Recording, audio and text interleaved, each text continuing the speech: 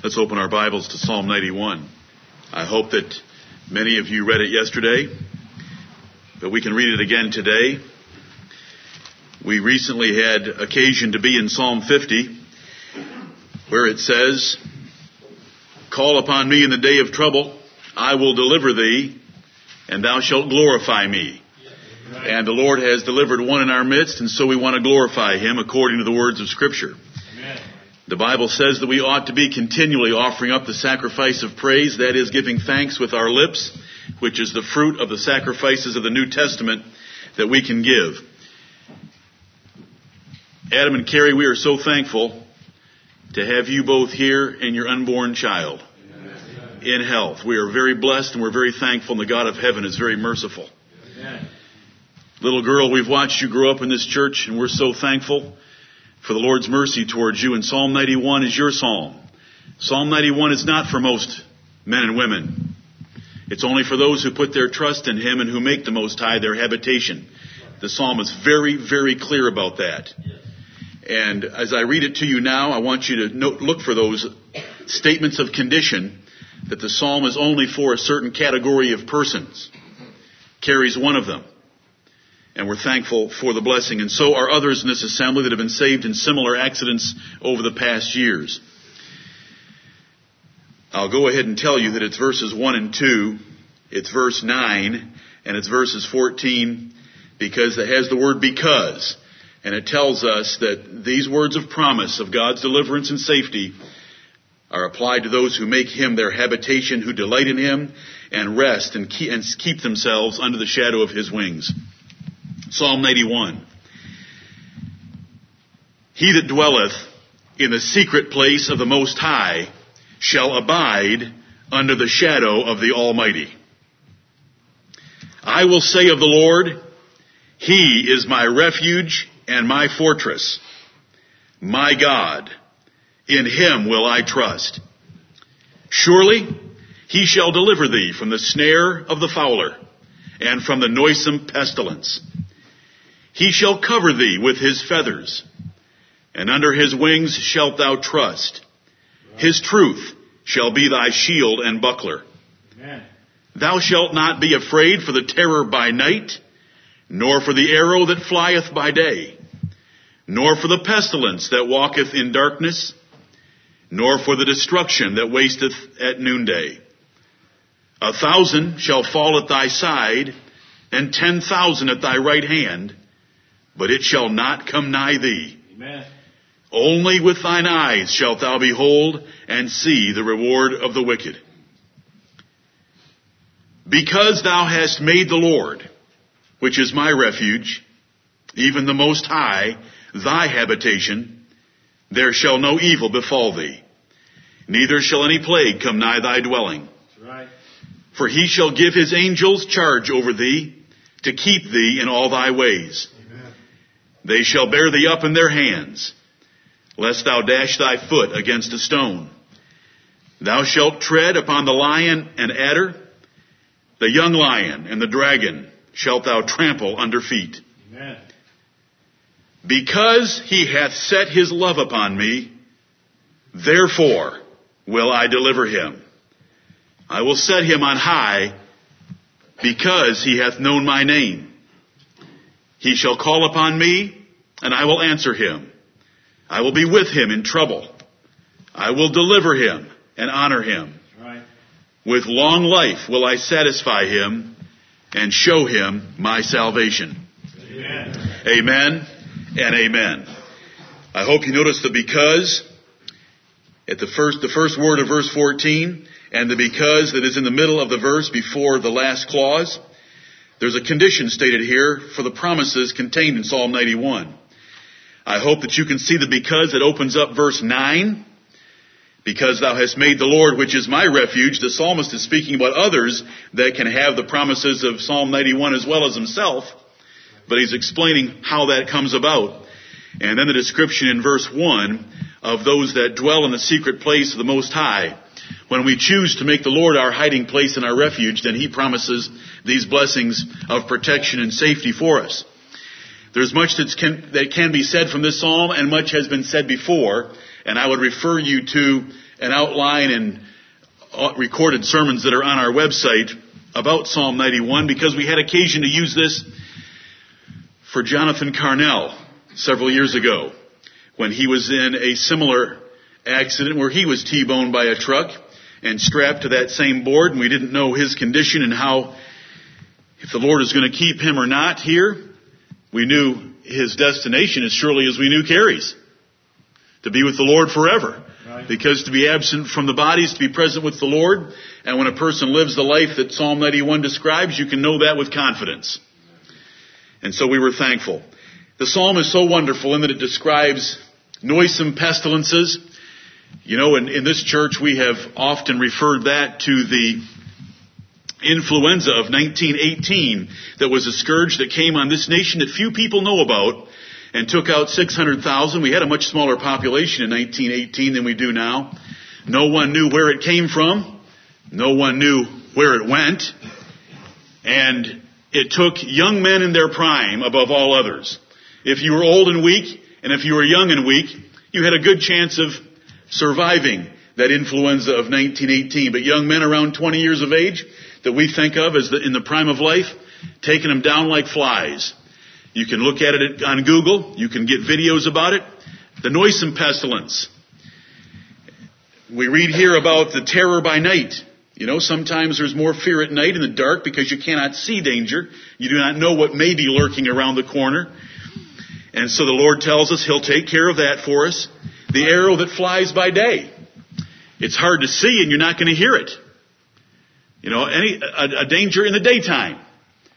You know, when a car is traveling fast enough, you don't have a chance to respond. It's into you before you know it.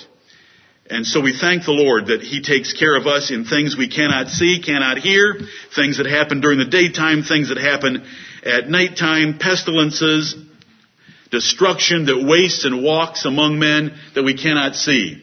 Now we have microscopes, we can possibly see the influenza of 1918, but we cannot cure it. And they couldn't cure it. And so we thank the Lord for all of our deliverances, and we glorify Him because we call upon Him and He delivers us. Amen. And 1,000 may fall at our side and 10,000 at thy right hand. As I wrote you yesterday, there's 40,000 killed every year on our roads in our country. Every year. And so we're very thankful.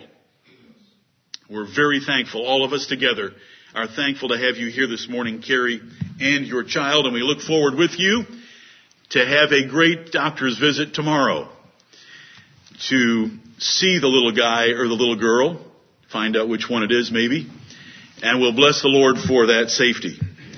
Adam, we're thankful that you still have a virtuous woman for your wife and that you're not alone again. That's right.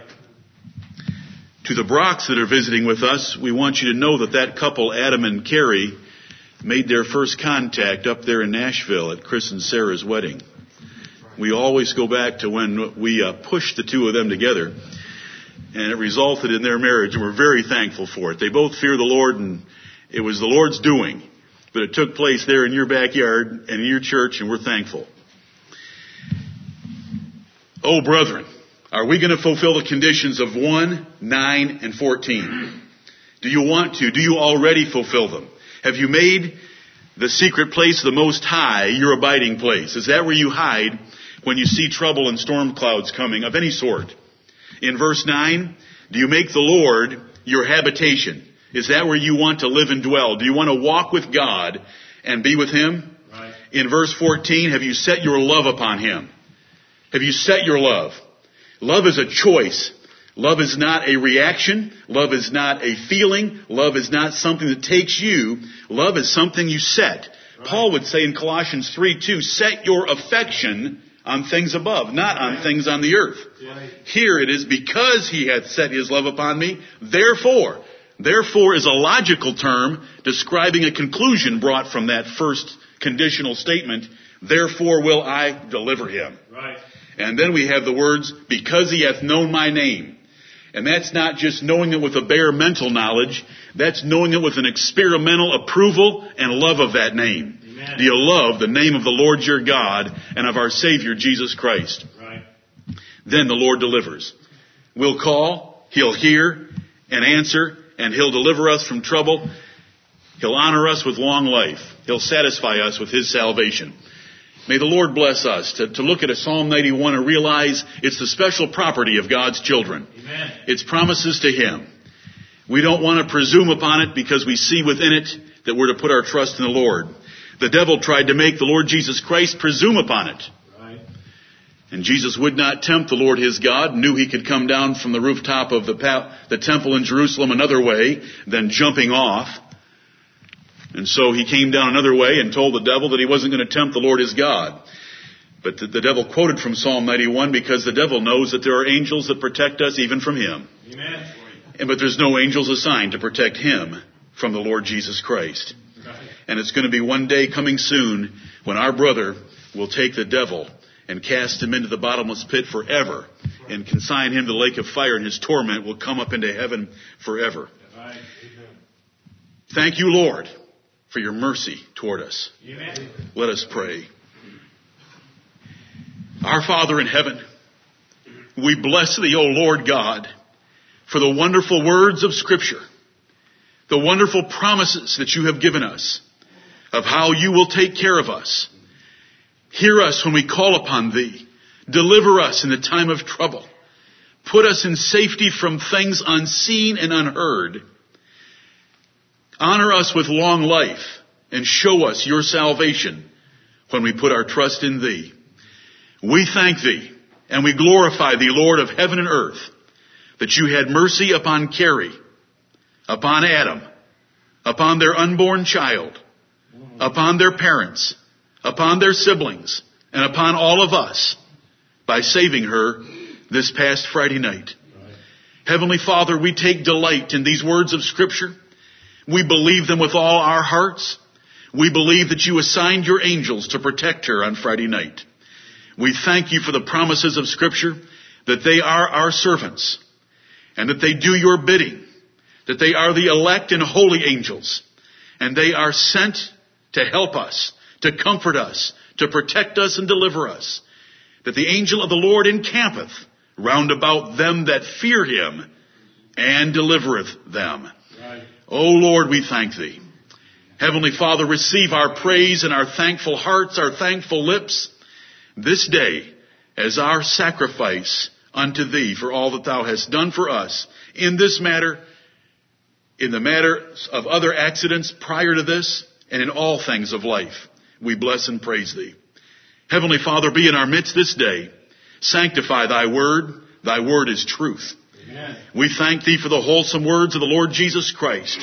And may we delight in them this day as we should. And may we seek them and pursue them in the days to come until Jesus comes for us quickly, as He said Himself. Right. Heavenly Father, forgive us our sins. Have mercy upon us, O Lord, and cleanse us from all unrighteousness by the justice and faithfulness that is within Thyself, by the sacrifice paid for sin forever by Jesus our Savior. Heavenly Father, we confess to Thee that there yet remains in our members a lust for the things of this world, and we pray that You would forgive us for the sinfulness we still have until we're glorified with Thee in heaven. Right.